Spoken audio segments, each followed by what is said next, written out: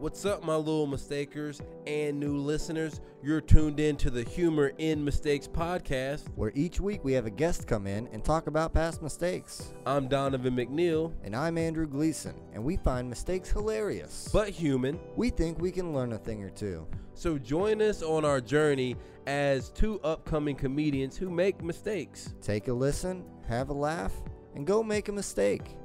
Our guest for this week is comedian, writer, and performer Rebecca Fox. Rebecca Fox is part of the group The Rebecca Show, who she performs with her co-star, Rebecca Jackson Artist. They're both Rebeccas. It works. It's amazing. At first I thought they were twins. They're not. One's white and one is black. They're not twins whatsoever, but they are funny, and that's what matters. Rebecca Fox came on the show to talk about her new sketch comedy, What If I'm the Becky? It's an original sketch comedy by the two Rebeccas. In this show, they explore moments from biblical times to today in which people realize the situations that they thought were fine are in fact not fine. The show dates are March 13th, 15th, 19th, and 22nd at 7 p.m. and March 13th, 14th, 20th, and 21st at 8 p.m. What If I'm the Becky is a two-woman sketch show about cognitive dissonance and is supported by a Man Bites Dog theater grant. Rebecca Fox is a bilingual speech-language pathologist and a Spanish teacher in North Carolina who works with school-age children from 3 to 21 years old. She's also worked as a performer, writer, and teaching artist in Chicago. Even though my seal of approval means nothing, Rebecca Fox is a legit speech-language pathologist. She picked up on the lisp. She has great insight about picking up and moving to a new city at 17, traversing the city and show business and all the negativity that comes with that, and then deciding to move back to North Carolina once she was done with show business. So take a listen, little mistakers. You can learn something.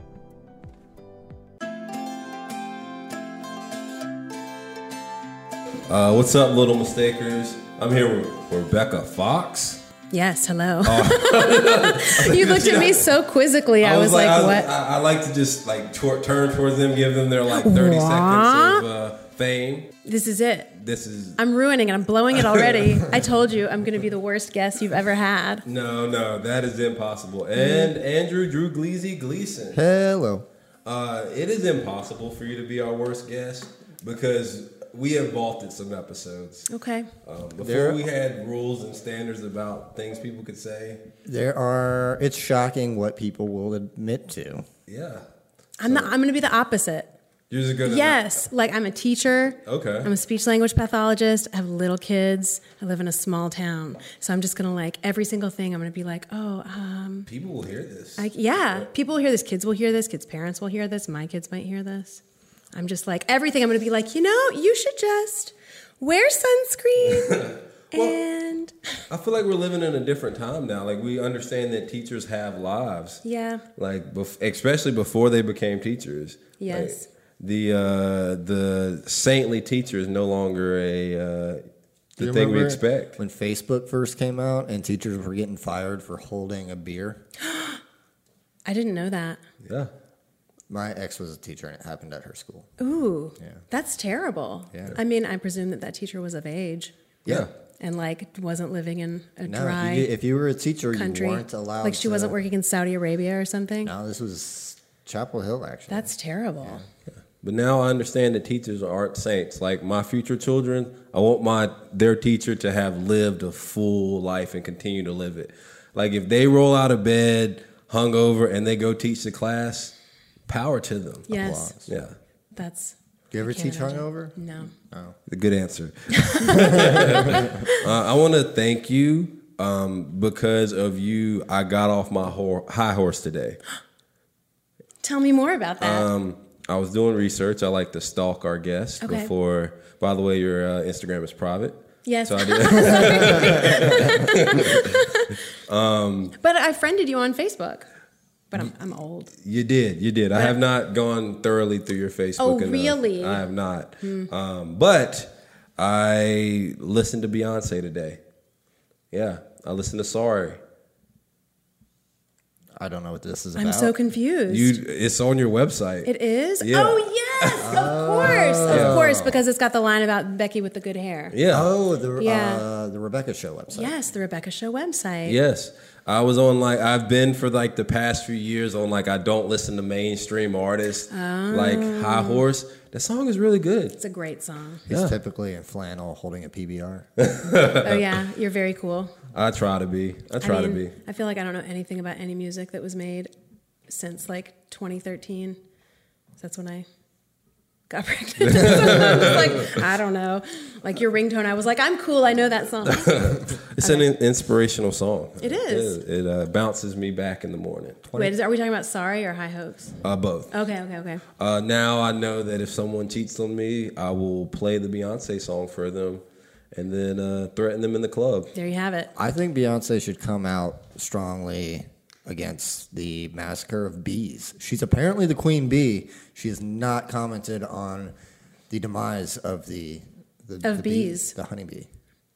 Beyonce doesn't have an opinion about pesticides and stuff like that. Okay. I don't know. This bit. She just has this. We feel like she just should stand up. Okay. Yeah, stand up for bees everywhere. The beehive is going to come after you now. I think that's what her fan base is called. And from what I understand, they're very intensely protective. Oh, it's terrible. They don't play around. I wish I had a fan base like that. Was it Beyonce's fan base or Taylor Swift's who went up against Black Twitter? It's got to be Taylor Swift. It might have been Taylor Swift. I mean, there was something, and it was hilarious. It's just, Twitter's amazing. It was just like a world war of I think Taylor Swift fans versus Black Twitter, and they were all tweeting each other, going back and forth on the internet. And popcorn meme, I was just sitting back watching it, enjoying. So 2013 was pregnant. Yeah. But going back, what music were you into in high school? Oh, in high school? Oh, can we guess? Oh, yes. Well, this is tough. Bare Naked Ladies. No. Did you? Okay, I'm gonna go with you. You had because everybody did it. The emo phase. I even liked the emo music for a little bit. Did you? I'm older than y'all. I think. Okay. I have no idea how old you are. I'm 40. What? Yeah. Did not guess. Okay, let me reverse 10 years. I was thinking I'm 30. Okay. All right. 10 years ago. Okay, so you're a Michael Jackson fan. Sure. Okay. Yeah. That's a given. So let's branch out. Before I knew. Okay. Of course. We got to protect N' Roses. A bunch of my friends were really into Guns N' Roses, but I don't know why I wasn't. I just wasn't. I think probably because I just couldn't buy that many CDs, so it was this is Why couldn't you buy the CDs? Because I didn't have that much money. I couldn't go buy every single CD that I wanted to. Okay, I got you. Yeah. You look like you rapped. I don't know why, but you look like you rapped in your bedroom. I did. No, I did not. Okay. But I wish I did. Okay. No, that would be very cool. Nelly. I love Nelly. Nelly's from college, yeah. Yeah. Yeah, Okay. I would say I like Nelly. Where'd you go to college? I went to Northwestern in Evanston, Illinois. Okay. Yeah, near Chicago. Midwesterner. No, I'm not. I'm from Greensboro. Dude, North Carolina, that's why I've been so nice to her. I'm sometimes cold to the people that are not from... Oh, are you really? People who are not from here, you're an interloper? Yeah, I'm just I'll have them on the podcast and put on the podcast, but I give them the evil eye when they turn around. Interesting. Yeah, no evil eyes. But they chose to come here, right? Yeah. Or maybe they just are I'm at Duke, but I'm not in North Carolina. Exactly. I can say that I lived in Chicago, or I went to Northwestern, and then I stayed for 7 years, and I remember there would sometimes be times that I was I live in Illinois. What am I doing in Illinois? But Chicago feels different from Illinois. What is Illinois? I think it's a native word. Actually, I do remember. I listened to a podcast on the history of that. It's a made up Indian name. Oh, it is? Yep. That sounds about right. Yep. I know. I think, I'm not positive, but I think Chicago means stinking onion or something like that, which is where the Onion newspaper got its name from. Huh. We're just trading pop culture trivia. I'm learning stuff. I guessing. like this. about to pull this out one I'm not day. positive. Yeah, let's. This is all Googleable. My next date at trivia night. Yeah. Why? How did you get from North Carolina to Illinois? Like, what made you make that jump at such a young age? Well, I wanted to leave. I wanted to go super far away. I wanted to be an actor. I was telling Andrew that I went to the North Carolina School of the Arts for high school, my last year in high school in drama. And I really, really liked conservatories, which are like, where you like study your art only and you end up with a BFA. But I was like a pretty decent student. And so I was like, I guess I should probably get a liberal arts degree because I don't know, maybe I'll change my mind. And so Northwestern has a really good theater program that is not a BFA. And it was very far away, which is where I wanted to be. And also, like, I had at School of the Arts, we had done a bunch of like Spolin-style improv. Like the person who ran the program back then, Bob Moyer, was like an acolyte of Viola Spolin, who's like the mommy of improv, or the grandmommy of improv. Yeah. And so we did a bunch of Spolin games, and, I knew that the Second City was there. I knew that it was sort of like a hub of improvisation. And so I went to Northwestern, and I studied theater, and I did improv, and then I graduated, and I just stayed and stayed and stayed. That is crazy. I don't know if I answered your question. You did. Okay. That is crazy. I feel like some people keep improv private and secret. Like, you're telling me that improv existed in high school 10 years before I was in high school, and I had never heard of improv until like 6 years ago. I feel like y'all kept it secret. I'm sorry. Yeah. Now I take personal responsibility. Please do. That is my mistake. Every time that will be my mistake. I'll be like 19-year-old Rebecca Analog.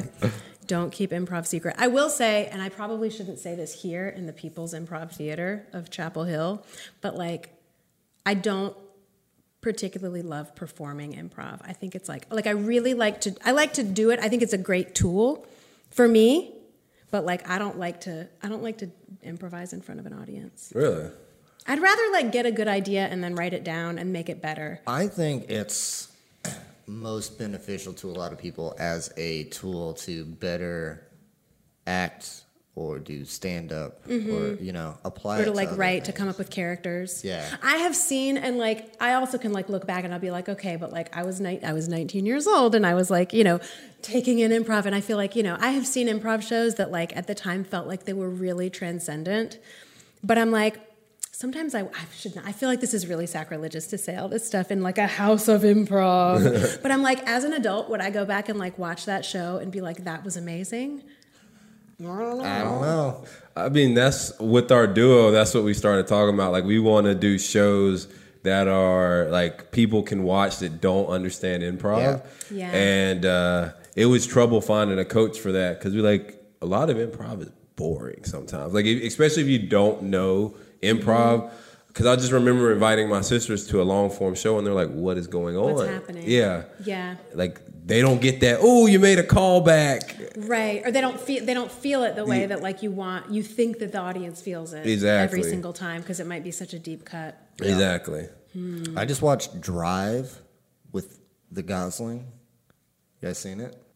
Okay. Well, this has a point. Bryan Cranston is in it, and because they cut all of Ryan Gosling's character's dialogue, he improvised all of his lines in that movie. And I was like, that's what improv is for. It's to set you up to be able to react and live in the moment. It's not a high value performance. I feel like in any minute these like sprinklers are gonna come on and they're gonna be like, get out of here. Talking bad about improv at the People's Improv Theater. I'm not scared. Yeah. Sometimes I feel guilty doing improv. Do you? Why? Yeah, because I feel like it is not it's a creative field that is not economically feasible for a lot of people. Like you're just like, this is too much of a luxury. Yeah, I feel like it's too much of a luxury because I wouldn't have been able to afford the classes had I not been, outside of college making money. So I feel like it's a luxury. Yeah. Sometimes I feel guilty for it. Just like it's like horseback riding. Like you have to like it just takes so much money to get good at it. Exactly. Yeah. As opposed to stand up, which is like you could ostensibly just have a notebook or like whatever Exactly. and just You've heard do of it. Horse Girls. I'm an improv guy. You're an improv boy. Yes.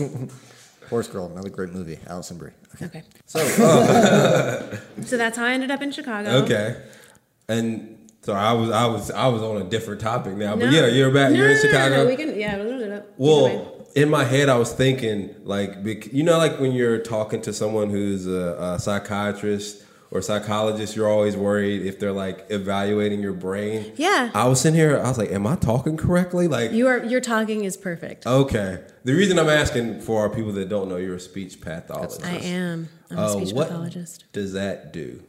A speech pathologist. A speech language pathologist. Ooh, SPL. Oh, yes. SLP. Oh.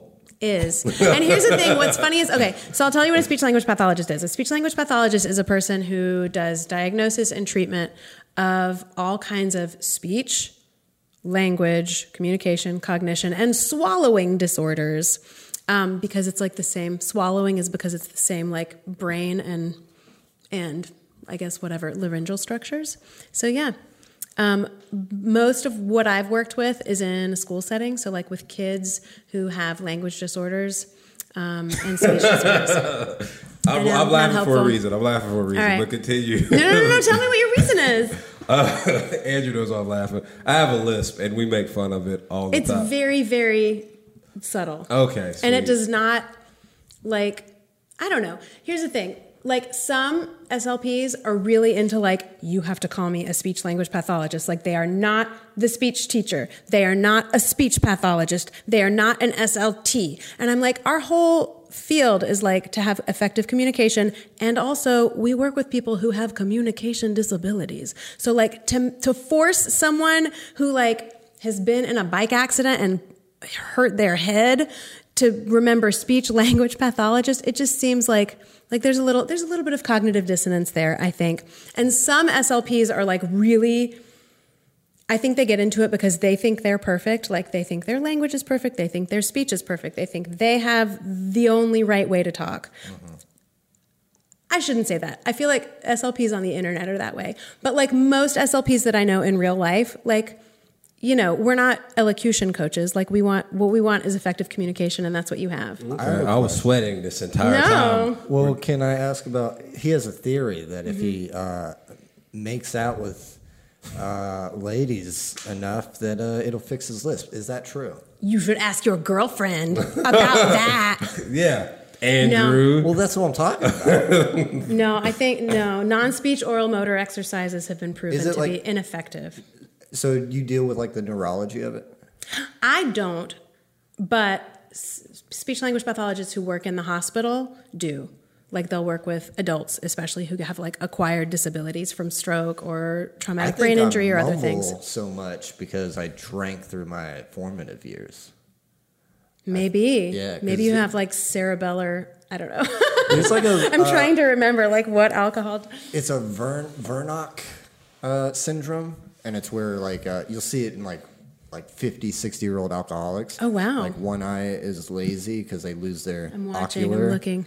Muscles. And their speech, like, they'll, even if they stop drinking, they'll slur their words. I don't think, I don't know. I mumble a lot. But mumbling, I don't know. Like, I'm not giving you a full evaluation. So, like, I'm saying this as your friend and not as a speech language pathologist. But, like, I wouldn't be like, what? I can't pay you. No. You know, I don't think that your speech is, I wouldn't be like, ooh, let me give you the card of my. I'm going to be confident for the rest of the day. There you go. Hey, there you I'm go. I'm here to validate. Yes. I'm here to validate you guys. I appreciate that. I want to make everyone happy. So what's it like being in Chicago, or not in Chicago, in Illinois as a young lady in college? Like, you just jumped, you're there, how's it going? You know, it's funny because I remember that I wanted to leave so bad. And I'd already been away from home for a year. Like, I'd lived in the dorms at the schoolyards, and I was like, I'm ready, I'm grown, I'm out of here, bye. And I remember I went home for Thanksgiving, and, like, I missed my parents so much. And then I came back, And then I never left for Thanksgiving again. But like I was coming down, I remember like looking out the window and everything was just covered in snow, but not in a pretty way, in this like sort of gray, desolate, very, very cold way. And I remember looking out the window and just crying.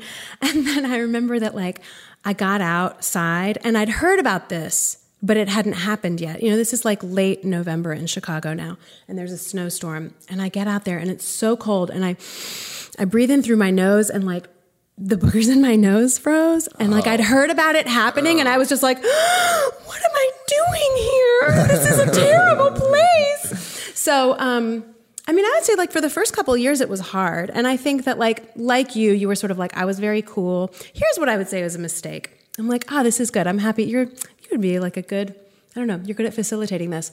One thing that I kind of wish I'd done is that I hadn't thought that like, I'm so cool, I'm not going to do X. Because I kind of feel like for the first couple of years, I was sort of like, I'm too cool for this or that. I'm too cool for that. I'm not going to try this. I'm not going to do that. And like, in retrospect, I'm kind of like, I should have just like not joined an a cappella group because like I'm far too cool for that still. But like, you know, for instance, there were like various things that I wish that I'd just like gone ahead and done. You look like you can snap your fingers really well. Do you want me to try it? Yes. You would Beautiful. have been barbershop quartet. I know. Yeah. Are they still called barbershop quartets if it's a group of ladies? Or Yeah, I think okay. so. I think so. know. I thought you were going to be like, if there's 5 of them. No, then it's a quintet. No, yeah. So, I mean, that's the kind of stuff. But yeah, it was fine. I think that like, it's funny because like, while you're in a situation, I don't know, especially when you're young, like your whole brain hasn't grown in yet. Like your frontal lobe hasn't grown in. You don't understand necessarily the decisions that you're making or why you're making them. You don't understand the consequences of anything that you do. So like, you know, you're just kind of like hurtling through life doing this or that. Drink your water. A gallon a day. It's good. So like, I don't know where I was going with this. You said you didn't get out there enough. I didn't get out there enough, and I kind of feel like, I was going to say something really deep, and then I got into the frontal lobe. I don't remember. I think like, oh shoot. Were you I don't know, I lost it. Particularly like social? Yeah, I'm extroverted. Yeah. I'm pretty extroverted. I had it and then it went away. Yeah, I was pretty extroverted, but also like Northwestern is sort of like, it's a pretty competitive place. Like I was a really strong student when I was in high school, and like I kind of saw that as like my ticket out, and also like, you know, education was just really important. So I was like, I'm going to do well. I'm going to get out of here. I'm going to leave my podunk town behind, which is not true. Like now as an adult, I'm like, Greensboro is a small city, and like I look back and I'm like, it was actually like a very cool place to have grown up. Like I went to a really cool high school.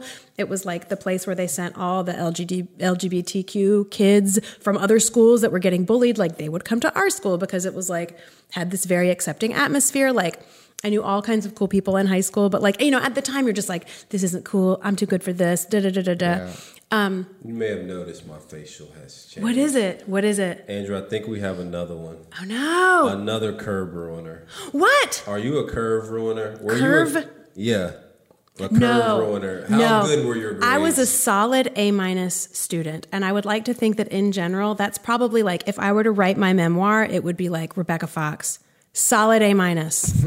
Okay. All the way. All right. Demeanor has changed. I'm back here. I'm back. I don't like curve runners. No, I wasn't a nut. Okay. I wasn't a nut. I wasn't like, I mean, like I was going to do as well as I could, but not as well as I could. Okay. Okay. You know, fair enough.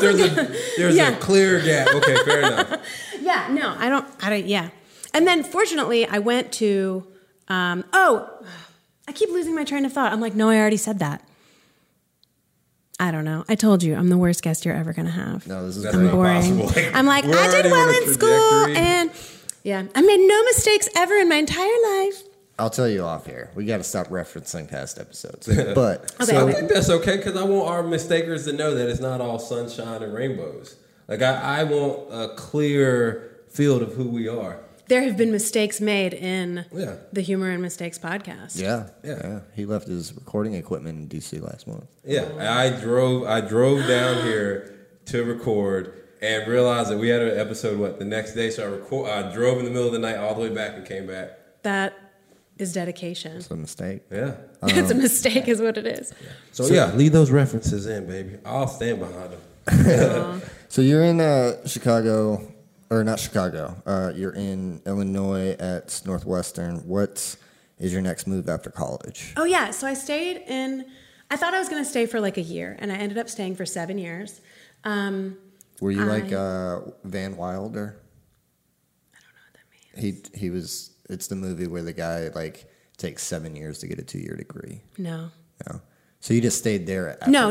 I stayed in Chicago. Yeah, I graduated in 4 years. I graduated in time. My parents were not going to pay for me to like keep going to a private school. So then I got out, and I had been in an improv group in college, and I had what was your name? Our name in college was the Titanic Players. Were there 3? No, but there were 3 of us. It was like a group. It was like a big group of people. And then a bunch of us had taken classes at what was Improv Olympic back then. And it's funny. I feel like I like to tell this story just because I was like, I would like to illustrate what it was like to be like a 19-year-old girl, like in Chicago, taking classes, taking the L and taking classes. I just remember that like I'd already been on an improv team at my college for like a year. Our coach was awesome. Like he basically taught us how to do long form. And then he was like, if you want, you should go take classes at IO. And so like some of us did. And I got put on a team quickly. Like for one thing, there were not very many women back then doing improv. And for another, like I'd already been doing this for a year or more. So I remember that like I got to my first rehearsal and I got there early. And I know I was here early too, but in general, I'm not a punctual person. Like it's very easy in job interviews. If you're like, what's your weakness? I'm like, punctuality. But I remember I got to my rehearsal there early, and like my coach was sort of like sitting in the shadows. It was like upstairs at this bar or something. Like I'm not even old enough to be at this bar. And he's like sitting in the shadows and he's smoking because people smoked back then indoors. And he was like, "Are you Rebecca Fox?" And I was like, "Yes." And he was like, "How old are you, Rebecca?" And I was like, 19. And he goes, "What level are you on?" And I was like, "I just got out of level 2. And he was like, "Do you know, Rebecca Fox, how long it took me to get put on a team?" And I was like, "I don't know." And I was like, "No." And I mean, I don't know how long it was. It was like 5 years or something. I don't know. And I'm like, now, like looking back, I'm kind of like, probably because you're a jerk. Yeah, maybe it's the and attitude. Mean. Yeah, maybe it's the attitude. Exactly. So like, that was not a good start to like my introduction to Chicago improv. I mean, I enjoyed my classes, and like, my coach obviously like saw something cool in me and like put me on a team. But like, it's funny because I look back at that and I'm like, oh my gosh, like people are terrible. What would Rebecca Fox now say if she were to walk into that same situation? I kind of feel like if I were to watch that movie now, I wish that I had just left and like told someone. It sounds dorky to be a tattler. Like, I mean, really, if it was a movie, I would like knock the cigarette out of his hand and like, thrown his beer in his face. I'm sure he was drinking at like 2 in the afternoon too. But like, but like, I think I probably should have told, because I think that like the supposed ethos of improv is to be like open and welcoming and to work as a team. And I just feel like that is a terrible way to like foster team spirit, to like the very first person who shows up, you like make them feel bad about being there. So I think that I did continue to be on that team for a little while, and then I got put on another name. And then after I graduated college, 2 girls from my improv team in college, who I think all 3 of us got put on different teams, out of level 2, as college students, and they were gonna like do an improv show together, and I was like, I'm in too. So I just kind of like inserted myself, and we did like one improv show, one improv run maybe, and I think it was good. Like we'd been working together already for like 4 or 5 years, but we'd like, I don't know, very shortly thereafter, I think we were like, we got to write this down, and so we started doing sketch shows, and we did that for a while, and then I don't know. What was it like getting out there, right? And by that I mean, when you say you just decided to do a show, like, did you have the confidence to do it? Did y'all have to like have confidence in each other? Like, how do you build yourself up to make a show in Chicago? Because that's not an easy thing to do. I mean, I think that like that's what we were all there to do, and I know that like at least for me, like that's when I started getting that's when all of us like started doing anything there.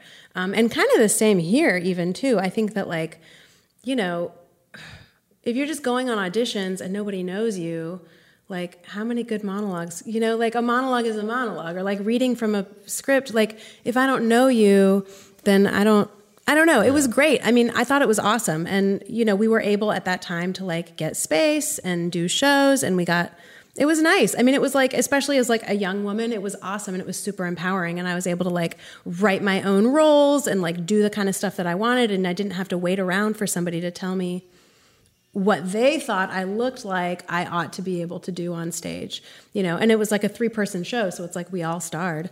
So yeah, it was great. And I think that's like similar to how it's been with the Rebecca show too, is that I was like, I wanted to like have a creative life again here. And I was like, I guess I'm just going to go improv or something. I don't know what, I guess I'll just go improvise. I don't know what else to do.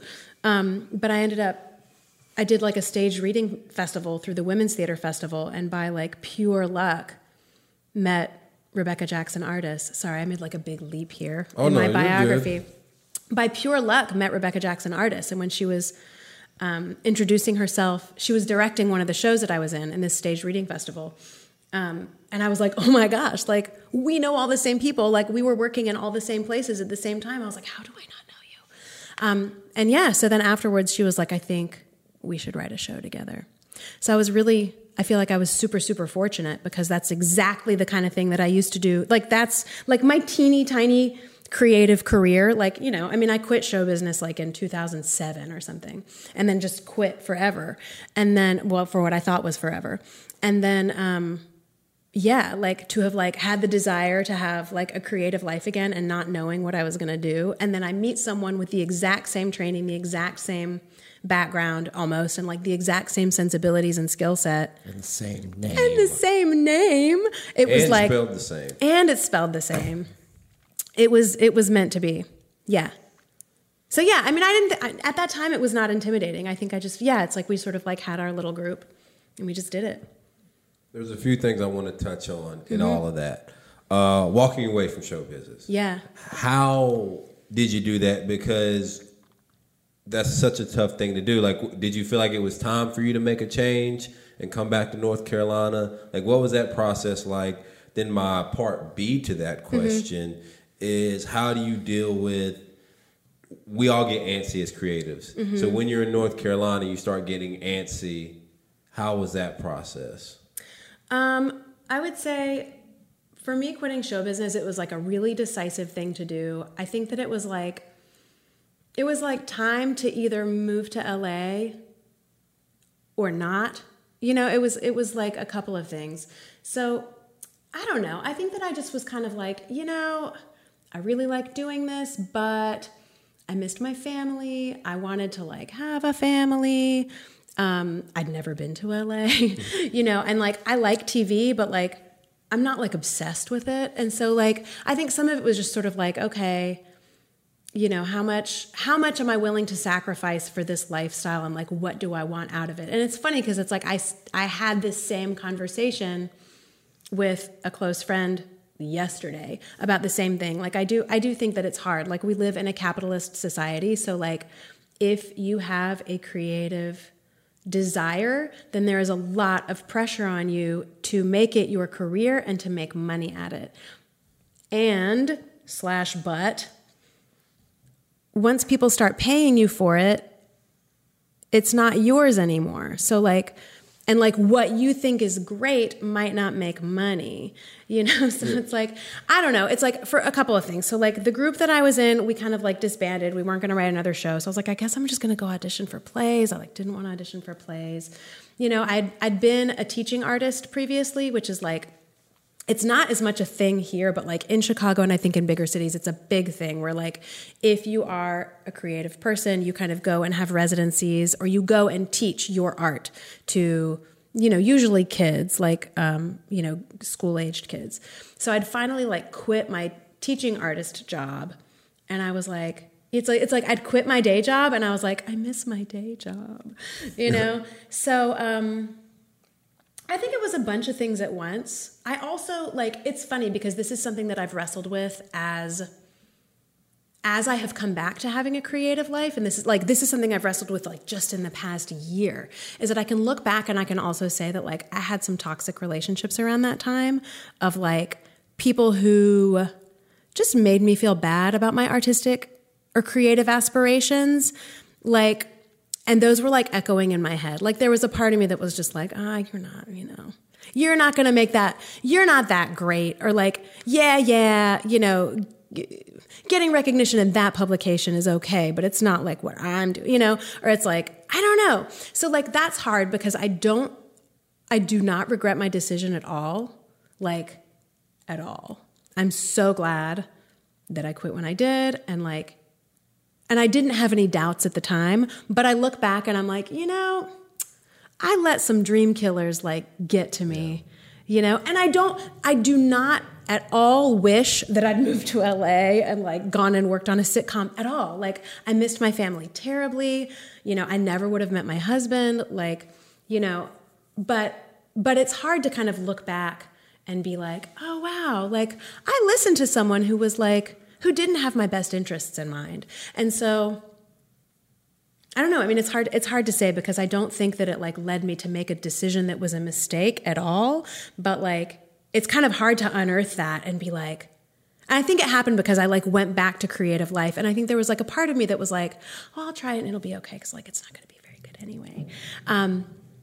But like, it was great to sort of like be recognized for like Rebecca Jackson artist who, just got her MFA and like, is like really doing this. And for her to just be like, hey, you're good. I want to write a show with you. And then we wrote a show that like is good and people should go to it. They can get tickets on the RebeccaShow.com.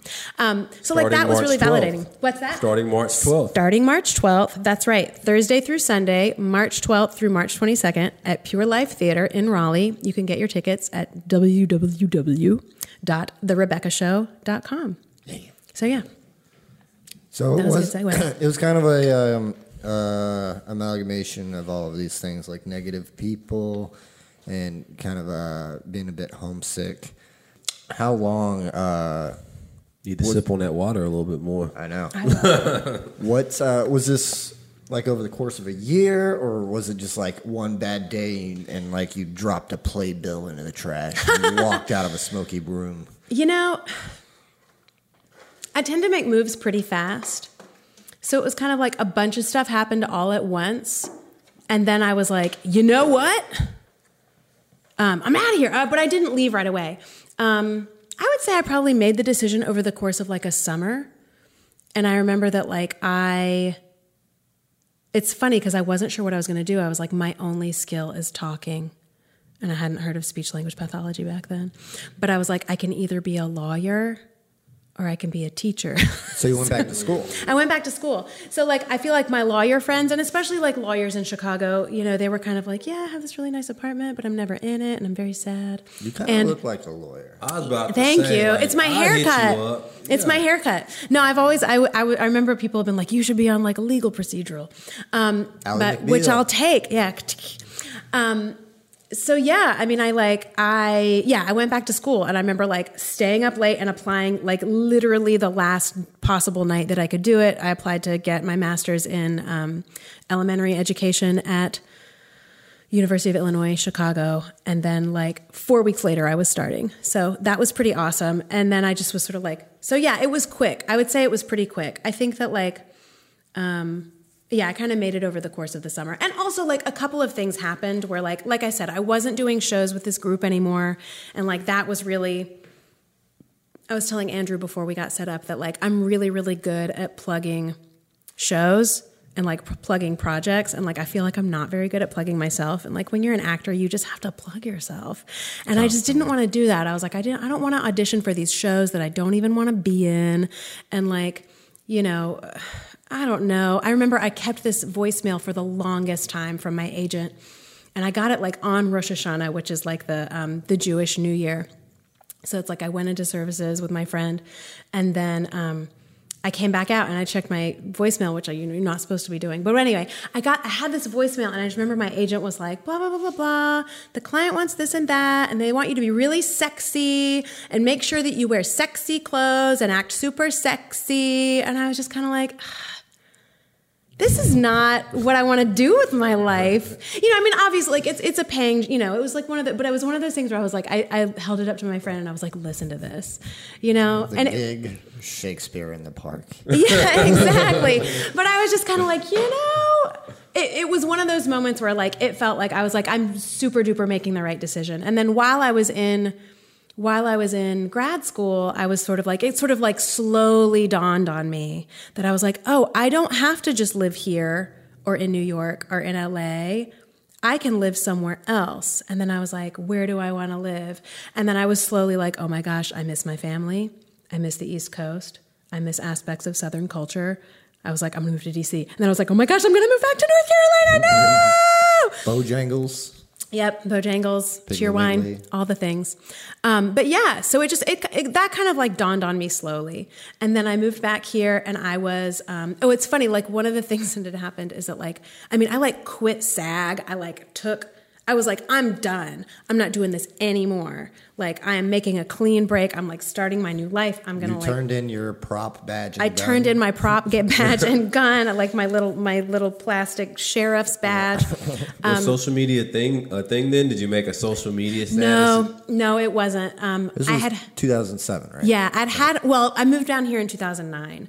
I had my, my group was on MySpace. Okay. And in fact, I think we were like the featured MySpace comedy group. Everyone's coughing.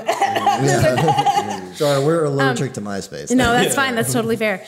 But no, and like I didn't even join Facebook until I moved here. I was kind of like a late adopter because I was like, this is a dorky. Like, I don't care what anybody eats for breakfast. But then as soon as I moved away from all my friends, I was like, what did everybody eat for breakfast? You had to because you were back in college, right? That was back when it was just a college thing. Yeah, right? I think that's right. Yeah. I think, it wasn't, there was not social media when I was in college.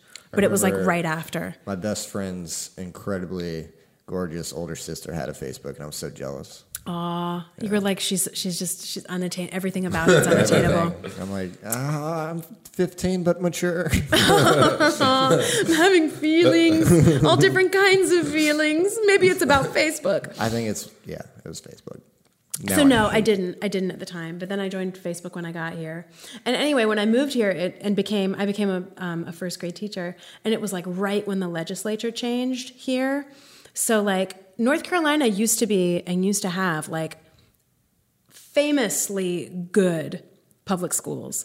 Like this is where, you're like, I would like to beg to differ based on my experience. What? Yeah, it's there was like. Yeah, this is like Jim Hunt was, there were at least two governors that were really famous for making public schools so awesome. I mean, the national... I feel even worse. I just got left at the bottom. The national board certification started here, and like the School of Science and Math is really unique, and like the North Carolina School of the Arts is really unique. But like, right around when it's sort of like happening nationwide too, sort of the erosion of public schools. But it was a bad time. Like almost Talk last about now. haters. Yeah. And naysayers. I got invited to the School of Science and Math, and I remember my friends picking on me for it. Aww. You can't be smart. It's Can't not be cool. smart. That's a bummer. Did you go? No. Because they made fun of you? I mean, I wasn't going to go anywhere. I didn't want to leave Okay. my friends, but it was definitely a part. Like, I'm going to go be smart? Like, come on. Yeah, come on. Like, I'm come trying to be on. cool. Yeah. And your mom would have had to go too. Exactly. His mom went to school with him once. Really? Yeah. When I got in trouble, and she came to school with me. That's a good mom. Yeah. It's the best story ever. Yeah. Tell me everything. So, just wait, this is going to come out beforehand, right? Or before? Before You can see the entire story on May 10th. Mother's Day. Mother's Day. My mom was a guest on the podcast, and she told the story. Yeah. I kept getting in trouble at school, and she was like, one day, she was like, it seems like, she's like, you're good at home. And she's like, but it seems like when you're out of my vision, you're bad. And I was like, Mom, I'm not liking where your logic is going. And she was like, I can come to school with you. I'm a nurse. I can just switch and work different shifts. I'm coming to school with you. And she did. I have two questions. Talk to me. How old were you? I was in middle school. The best. Yeah. And what were you doing? I was just the class clown. Took it home every single year. Yep. Josh Bradley was always in second. Yep. Watch your back, bro. But no, I was always in first. No one could compete with me. Right. I'd rather the bit work and go to the principal's office than not. And I was in academically gifted classes. It was just like I had to do the bit every single time. Aww. In middle school, in 7th grade, I went from the AP, whatever, math class. Yeah. Kicked out regular math, kicked out special math. Wow. Just because the teachers refused to engage That's with me. horrible. Yeah, I had severe behavioral issues. I'm sorry to hear that. I threw spaghetti on my math teacher. You threw spaghetti on your math teacher? Not at. On. Yeah. It wasn't aggressive. It was just like, Yeah. Like, I had those things that happen right out of a sitcom. Like my teacher kicked me out, and for some reason he stopped paying attention to me as I was walking out of the classroom. So he's still teaching the class, like, and I'm giving him the middle finger. Oh. There's a teacher standing in the doorway, just sitting there watching me. Naughty, naughty. Yep. you taught little kids. Yes, but yeah. I've worked with like all ages. Yeah. But Teenagers are the worst. you're like, I speak for myself when I say Yeah. I was a terrible teenager. They're so moody. Yeah, it's true. It's a special time. When you moved back and you were in college, were you like living at home? When I moved back here, no. I came, okay, so I'm from Greensboro, and I was like, I want to move, like, it's funny because now I'm like, oh, I should have moved all the way back. But like, I wanted to be close, but not too close. So I moved to Durham, which is like an hour away. And what? Nothing. I was thinking about. Go ahead. This is rude. No. This is so rude. I was thinking about a prank I played. Still laughing. No, let's hear it. So we were temporarily in the gymnasium, right? And so we were in the gymnasium, and when things hit the gymnasium floor, it's so loud. No, we were in the auditorium. Yeah. And things are so loud. So I was like, okay, what can we do, guys? What could be the loudest thing that could hit the gymnasium floor? Cassette tapes. Oh, no. No, VHSs. Oh, that's even worse because they're So big. they're loud. So the teacher's sitting there teaching, and me and my boys, we invested $20 into this prank and had like a whole bunch of blank. How much money did you invest? $20. That's a lot. And so the teacher would be teaching and like not paying attention, and we would just throw a random. It's like clatter, clatter, clatter, clatter. And it would just smack the floor. Oh, no. Just And a it was- copy of Beethoven's. And it was so confusing because she was like, where the fuck are these VHS tapes coming from? This is beautiful. Who threw the Truman Show? Yeah, because it was just such a weird prank that no one could like. Why are there VHS tapes just randomly just That's fall? hilarious. Go ahead. I'm so sorry. That was so rude. It was a really good tangent. Yeah, that I'm was so worth sorry. it. No, it was very worth it. You were. Did you ever, so and so? when you were a I was teenage very, Rebecca, very, very, very good at what school. was the worst thing you ever did? As a teenager, Yeah. I would like break hearts. I would like Oh, you I would like were a go on heartbreaker. walks. Oh yeah, I was like a compulsive makeouter. And then I would ignore them. No wonder you talk so good. You're right. Yeah, I would like these boys would come around, and I would like go on walks with them, and we would like go to the park, and we would smooch and smooch and smooch, and then they'd walk me back to my house, and I'd be like, bye, and then I'd see them the next day and just ignore them, which is not nice. But I was just sort of like, next. Yeah, that was not nice. Did you? I look back and I'm like, that was legit not nice. Did that continue to college? No, I had boyfriends in college. Okay. I had boyfriends in college. I was a terrible girlfriend. I just kind of feel like no one should be held accountable for anything they do before the age of 25. Oh, I was definitely. going to say 30 because I'm 29. Sure. Yeah, you're like almost there. Yeah. Yeah. Oh, definitely. I would like everybody who I dated before 24. I apologize. Sorry. I am very sorry. No, me too. See, I had the opposite. I was from 17 to 24, one relationship. Mm-hmm. And then after But that, were you terrible in it? No. Okay, you were good. No, I've always been a monogamist. But that Until doesn't mean you're not recently. terrible. No, we lived together. We Okay. were engaged and all that. None of that doesn't mean you weren't terrible. Yeah. Well, she left me. So Okay. She's terrible. Maybe. I blame rap music I'm not for mine. good financial choice. Rap music? Rap music. Really? It's rap music's fault. And my fault because I made the decisions. But rap music. Your brain isn't done yet. Yeah. Your brain is not cooked. You can just blame human development. Exactly. It's really okay. Well, I thought all I needed to do was just like domestic stuff. Like I would work and then come home, bring food, cook, and all of that. A+. But it's like, no, she had a career, and I was like, how dare a sous she? chef. How dare she? No, it is. what Have it is. aspirations. Okay, so I moved to Durham. It was right when the legislature changed. It was like a terrible time to be a public school teacher in North Carolina. And like, as you probably know, because of social media, all teachers have to have like a side gig and like many, so like a bunch of them. It's funny, I was living in a duplex and like the lady that lived next to me worked at a restaurant. And, I think now everybody sells stuff in like a pyramid scheme or whatever.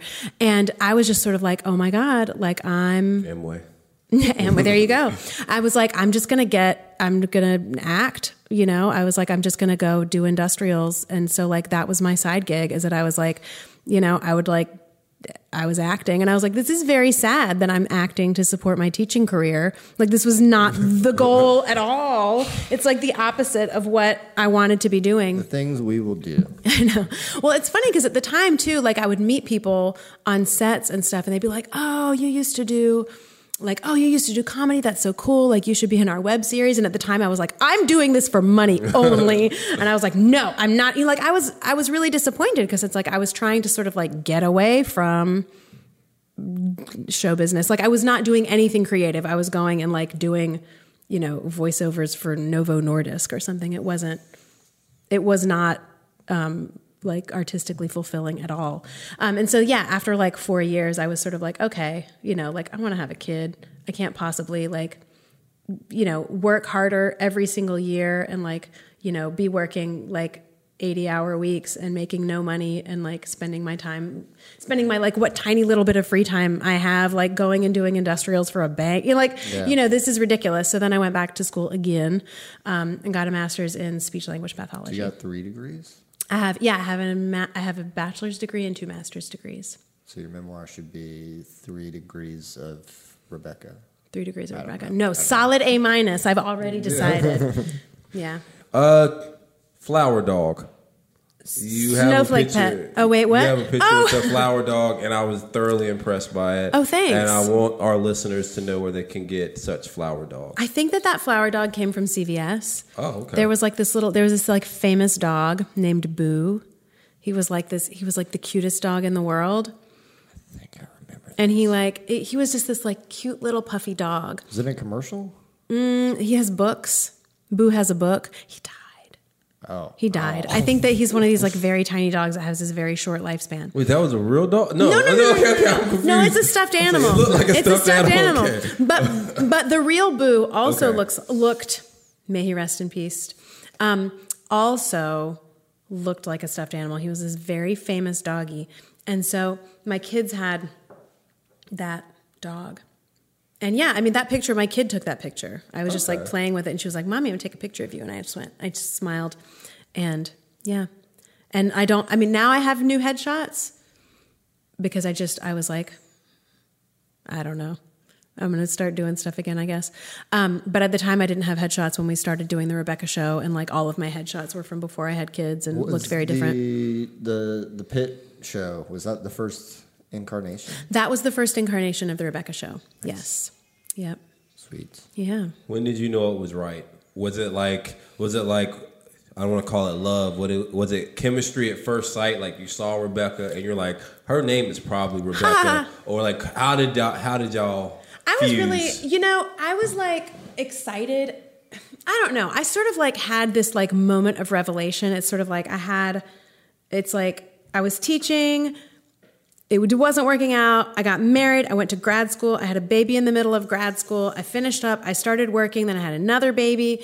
And then I was like still working. And then like all of a sudden I was just like, oh my gosh, like I used to have a creative life. Like, oh my gosh, like, I don't want to do this for my living. Like, I don't need to like do this to feed my kids, but like, that's something that was like the main focus of my life for like my whole childhood and like, you know, adolescence and college. And like, it was a really important part of my life. And I just like completely let it go away. And so like, I think that for a little while, I was just so excited to do anything. Like I went and auditioned for these, this like staged reading festival, which is how I met Rebecca. And I remember like on the way there, I was like, I don't want to go to auditions, audition. And then all of a sudden I was like, no, this audition is like time away from my children and like time away from my regular life. And I get to make up a character, and like just going to the audition was really fun.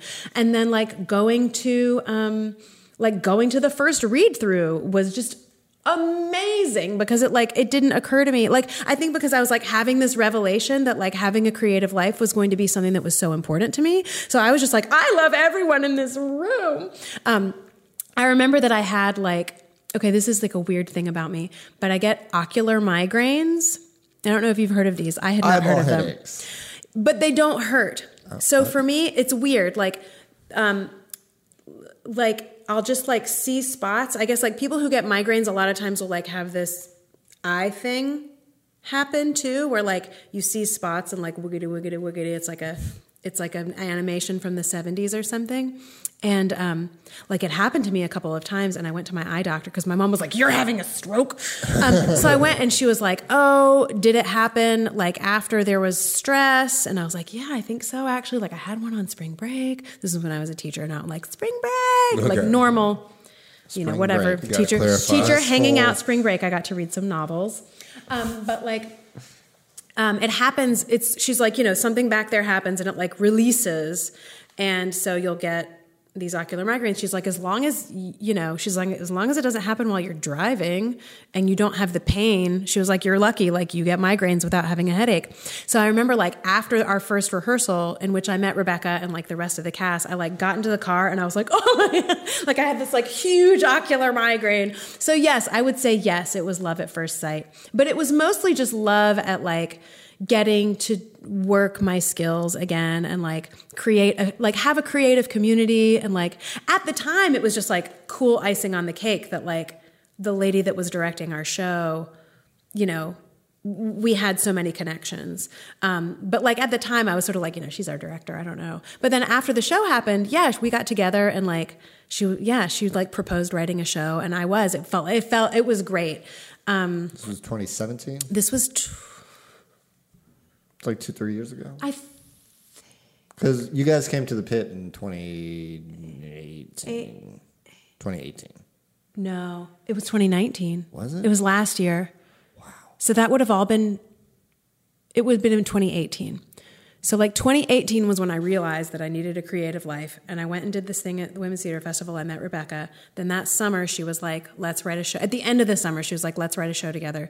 Then we wrote the show together, and it took like 9 months because, I mean, for the first few months we just got together, and yeah, it was kind of like, you know, we weren't going to be doing like a Super Mario parody or something. Like it was going to be about life. So like we talked about, you know, just sort of like what it's like to leave. I mean, she had also left show business and then come back.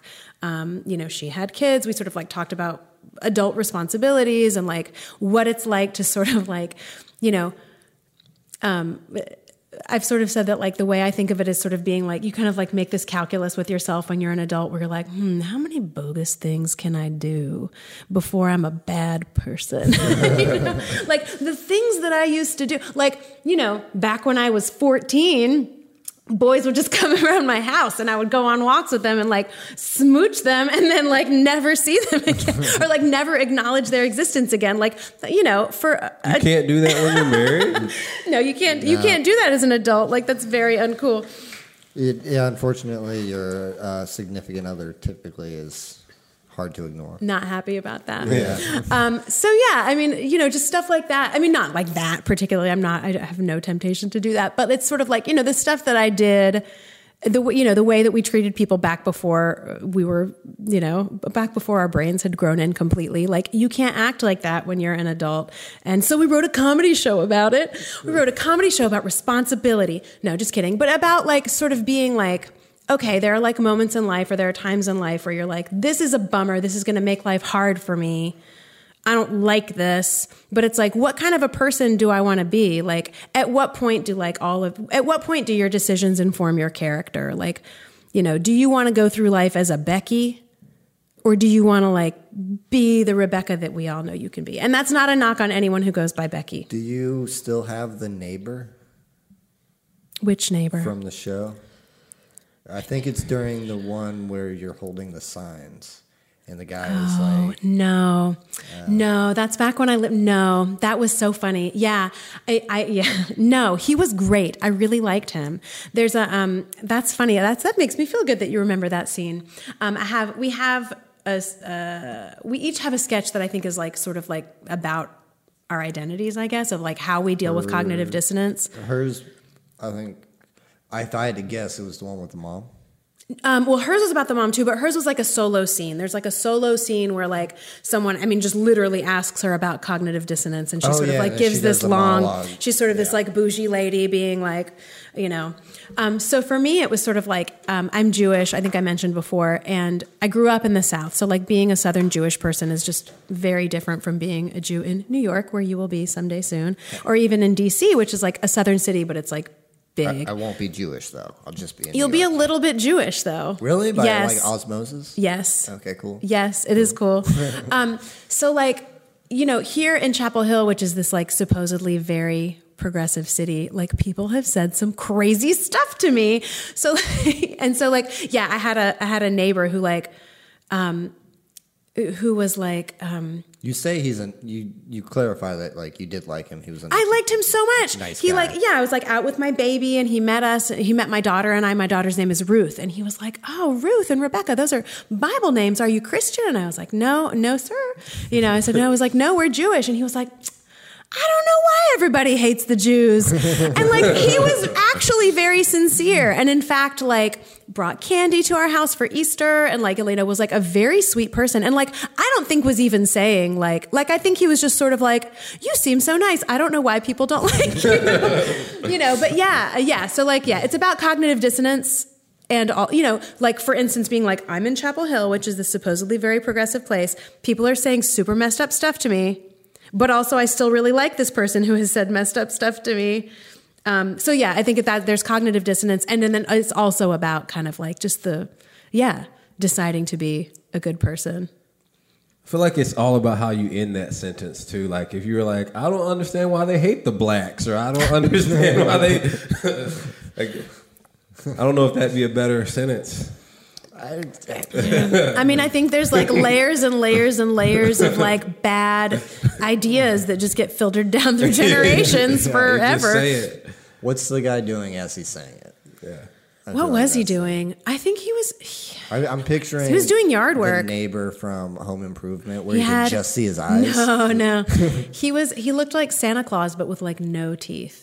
He was funny. He was like, Paul. "Do you?" No, he was like, "Yeah, I moved here so I could go to the dental school. They're going to give me some teeth." He was not a particularly typical Chapel Hill person. Yeah. I think like he wasn't like, "Oh yeah, I'm here for my postdoc." Well, this area has like this weird cutoff where it turns into all farms. Yes. Yeah. So maybe downtown Chapel Hill is progressive, but I don't know. You got your squad, by the way. I was looking. Lisa Jolly. She's awesome. That's a first round draft pick. Yeah. We were so lucky. Like Will just recommended her, and we were like, "Hey, can you direct this?" And she was like, "Yes." So yeah, I mean, I feel like we lucked into the Rebecca show. Like I was so lucky meeting Rebecca, and then like things just fell into place. She's amazing. She was awesome. Are y'all's kids the same age? And the reason I ask is because I have this vision somehow that me and Andrew's future children go to school together.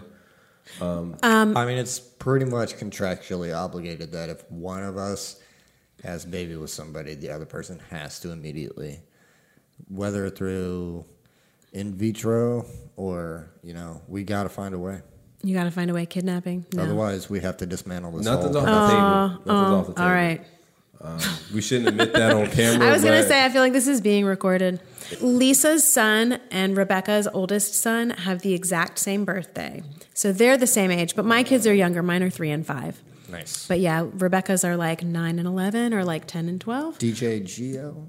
Yes, Lisa's DJ son? Geo Yo is Lisa's son, George. Gotta start that. Make them study a lot so they can jump up some grades. There you go. Skip it. Be BFFs. Yeah, just imagine. Just imagine. I Kids are Like gonna you can be older just by pressuring Did you always yourself. want? Did you always want kids and a family and stuff? No, I think that I like for a while it was kind of like a like in the abstract. Like I always worked with kids and I always really liked kids, and like I worked in a preschool and people were like, "You're going to make a great mom someday." And I was like, "Yeah, maybe." I don't know. But I was like, I have a creative career. If it happens, it happens. If it doesn't, I don't know. But like, around the time that I quit show business, like all of a sudden I was like, oh my God, like I want children. And I think that like many women, that happens to them. Like all of a sudden it's like tick, tick. Yeah, So I guess that's what happened to me, is that like all of a sudden it became like not abstract. And I was like, I don't know anyone that I would want to have a kid with. Like I got to change my whole life. Kind of. Would dudes act the way they do if we had a biological clock, like a deadline of like, if we could suddenly stop? Because Theo Von, the comedian, his dad had him when he was like 80. Dang. It's like, I wonder how that would change, kind of some of the way these dudes are running around here. I cannot say. Yeah. I think about it sometimes. Like, it's part of the reason I stay in shape is like, just in case I pop one out when I'm 50. Not that it just happens like that. It's very, there's a lot. How old are you? I'm 30. Oh. Yeah. But like, I don't think about it as much because I'm hoping to be able to still play basketball and stuff with them when I'm 70. I mean, you like That's just the moved thing. in with your girlfriend. You're 30 years old. Like things are going in a very. Things are in like. I have news for you. I don't know if you know how much anxiety went You into are that headed in a move. particular direction. A lot of anxiety went into that move. Okay. It was tough. Stop talking. I'm just going to erase the. Let me pick that very disruptive cassette tape off the gymnatorium floor and throw it over here. I think the reason why I was able to do it is because her and I can have conversations like that. You have to. Yeah. You have to. You have to.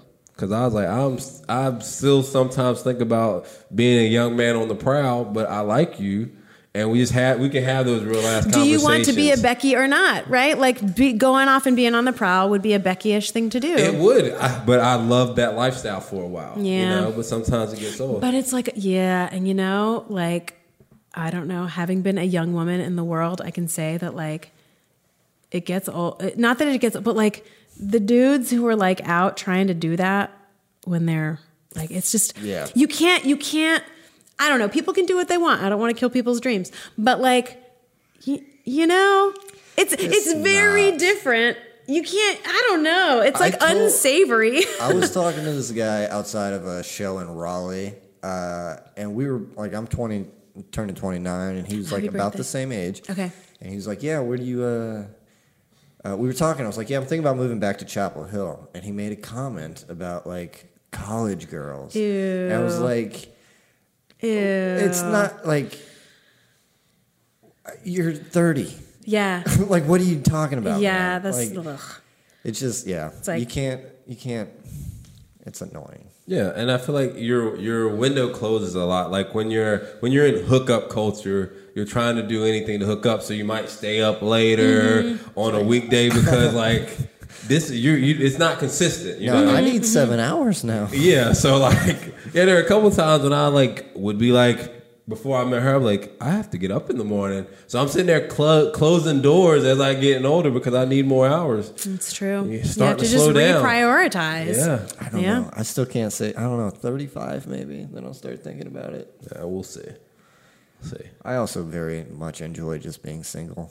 That's fair. Yeah. That's fair. You're not It's accountable. peaceful.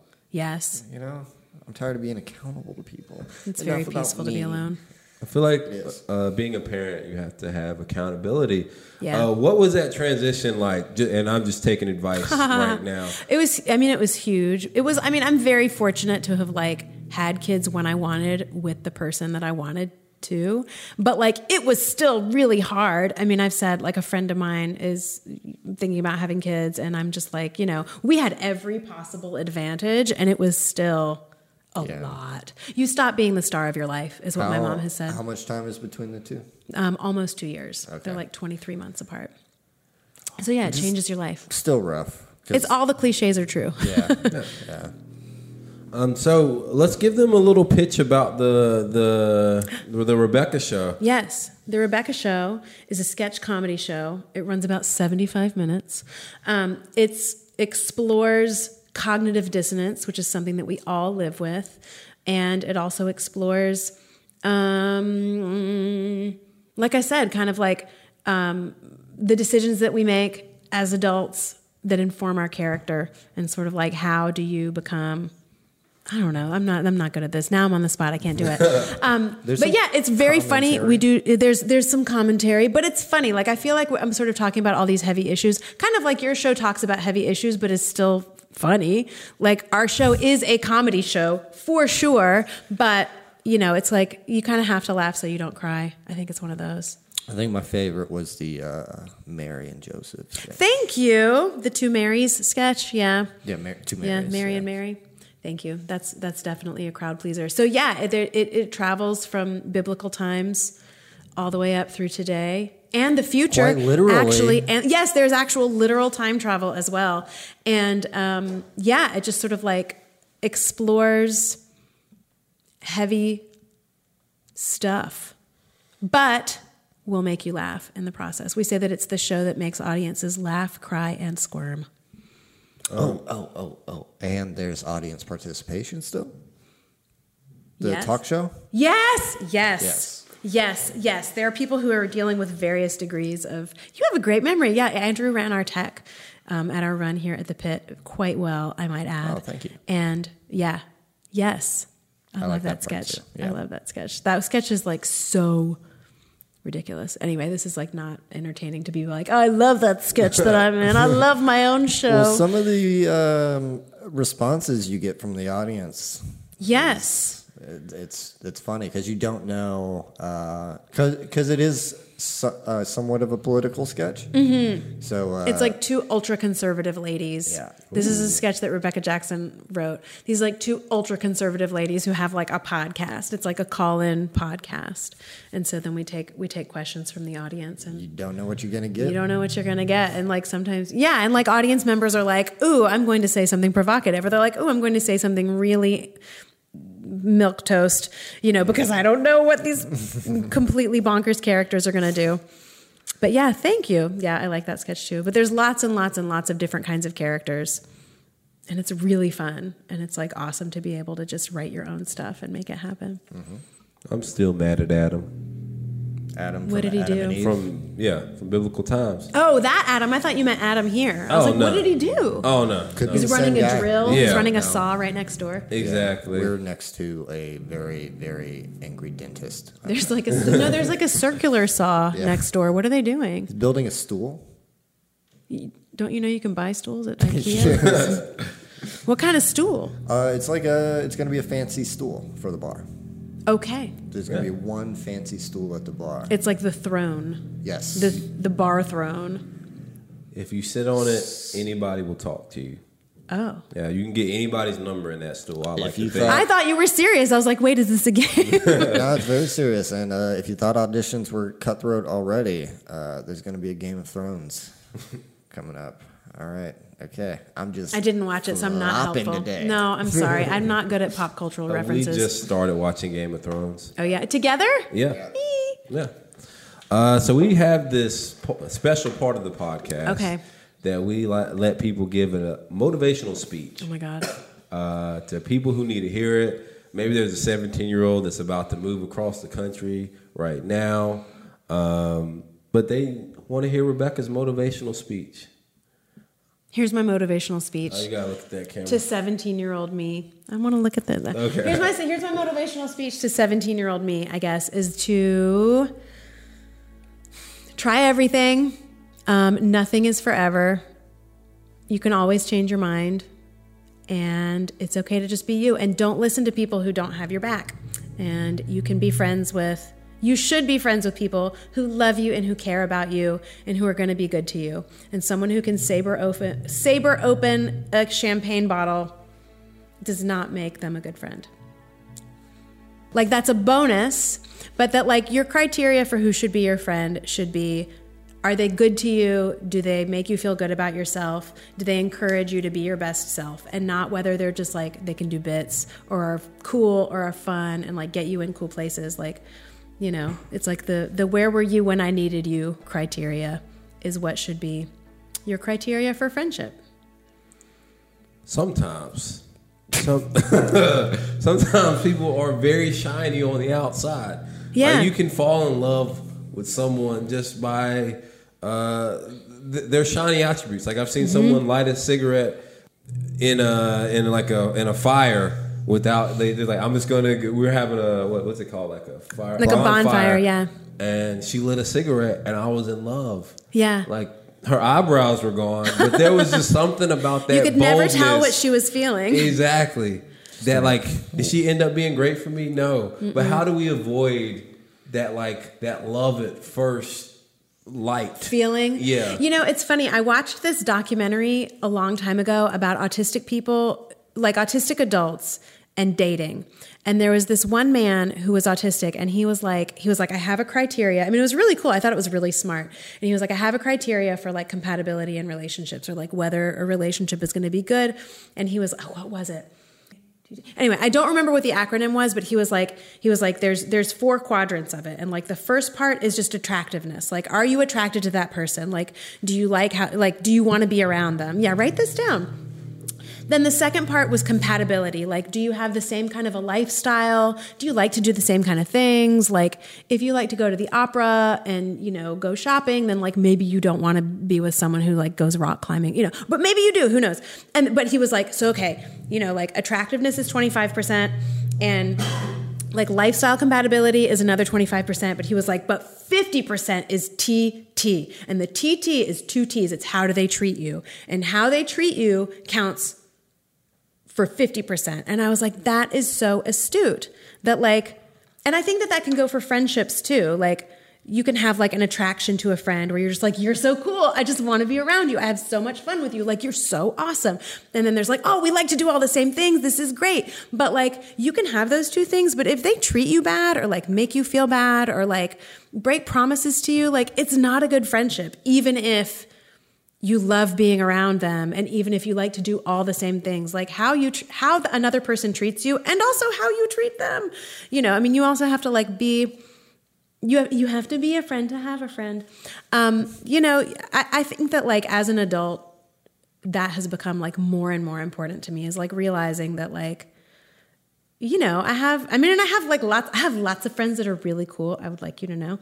But really like what makes them a good friend is that they treat me well and like bring out good things in me, and that like I feel like I can take care of them too. I don't know. This is very corny. I gotta look for more than just tattoos and anime thing. Yeah, you gotta look. You're right. So that's attraction and compatibility, which are important. Like, you know, you don't want to be with someone that you have no connection with. Like, you're like, I mean, I think we've all probably been in relationships, even like romantic relationships, I think happen the most often, where you're like, they're so good to me, but like, they're just not interesting as a person, or like, I don't actually want to kiss them, you know? So it's like, but you know, like with friendships and romantic relationships too, like how they treat you counts just as much as do you like the same things? And I can't take credit for that. That was like, I don't remember what the documentary was called, but it really hit me. And I was like, oh my gosh, like it's true. Were you married at this point? Because like I feel like to learn that after you're married. Like, no, my husband and I watched it together. Okay. I don't know if we were married at the time. I mean, I met my husband when I was 30. Okay. Like I didn't even meet my husband. In fact, I realized that I was like, I met my husband this week 10 years ago. So like, and especially around here, people get married young, they have kids young. Like, I was one of the first people to get married in my friend group, because like all of my friends from college were artists. So like, I got married at 33, and like, none of my other friends were married, you know? But like, I know that my cousin, who's 8 years younger than me, she was talking about like the wave of weddings after college. And I was like, I did not experience that. Like people did not. Oh, everyone started getting married around me. I was like, chill out. Yeah. But it's true. Cause it's like, you're making this huge lifelong decision before your brain has even grown in. And then there's a wave of divorces, evidently. Yeah. I say everyone has 2 marriages. Yeah. That's the modern America now. I joke about it, but yeah, my friends, I mean, it's not their fault, but they definitely caused a lot of issues in my first relationship after college.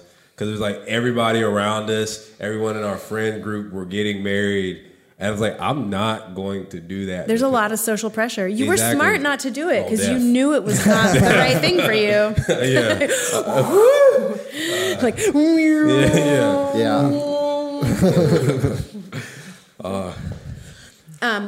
So I don't know. I think that's my motivational speech, is to like surround yourself with people who are good to you and to recognize when someone's being not nice to you, which I think sometimes unfortunately takes experience. Like it took me a long time to like look back at that coach and realize that like he was being terrible to me. Like I was, like you don't realize it, I think, until later sometimes. Power play. Snatch a cigarette from his hand, smash it on the ground. I think the goal in life is to have as many people as possible around your deathbed who love you. And that's why I'm a polygamist. I'm joining Mormonism. Okay. Salt Lake City. All right. So we're near the end. Okay. You gave your synopsis. Can you tell them the dates one more time? Yes. The dates for The Rebecca Show presents What If I'm the Becky are March 12th through the 22nd, Thursday through Sunday.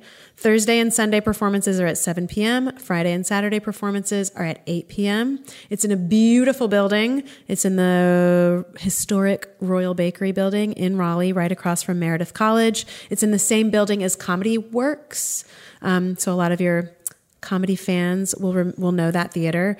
And yeah, I think that I would love for y'all to come, get tickets, laugh, cry, feel uncomfortable.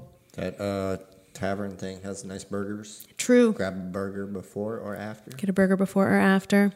Yeah. Please come. You can get your tickets on therebeccashow.com. I'm going to put you on the spot for one last question. Okay. What should we ask Rebecca when she's on this show? Oh, wait. I have one last question, too. Oh. Okay. Go ahead. I don't know, because I don't want you to... I don't know. She's going to bring, like...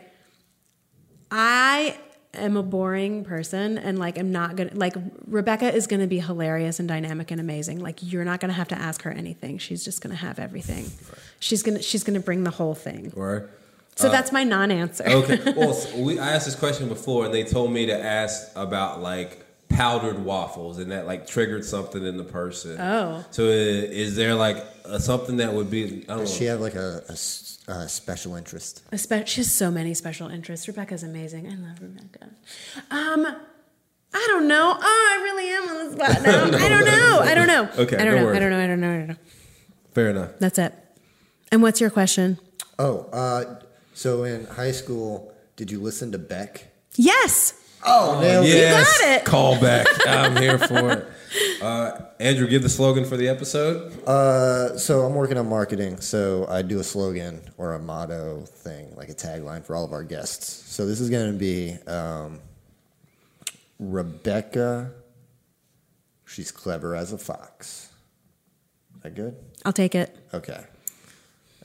Or Rebecca Fox rocks. I will also take it. Nailed it. All right. Does everyone want to drop their social media? Sure. Follow The Rebecca Show on Facebook and also on Instagram, Rebecca Show. Follow me on Instagram, TikTok, and Twitter. Yes, TikTok. Andrew Gleason NC. Follow Humor and Mistakes on Instagram, Humor in Mistakes Podcast. Like us on Facebook. Leave a review. Tell us what you want us to improve on. And you can follow me at I Keep It McReal because I keep it oh so real.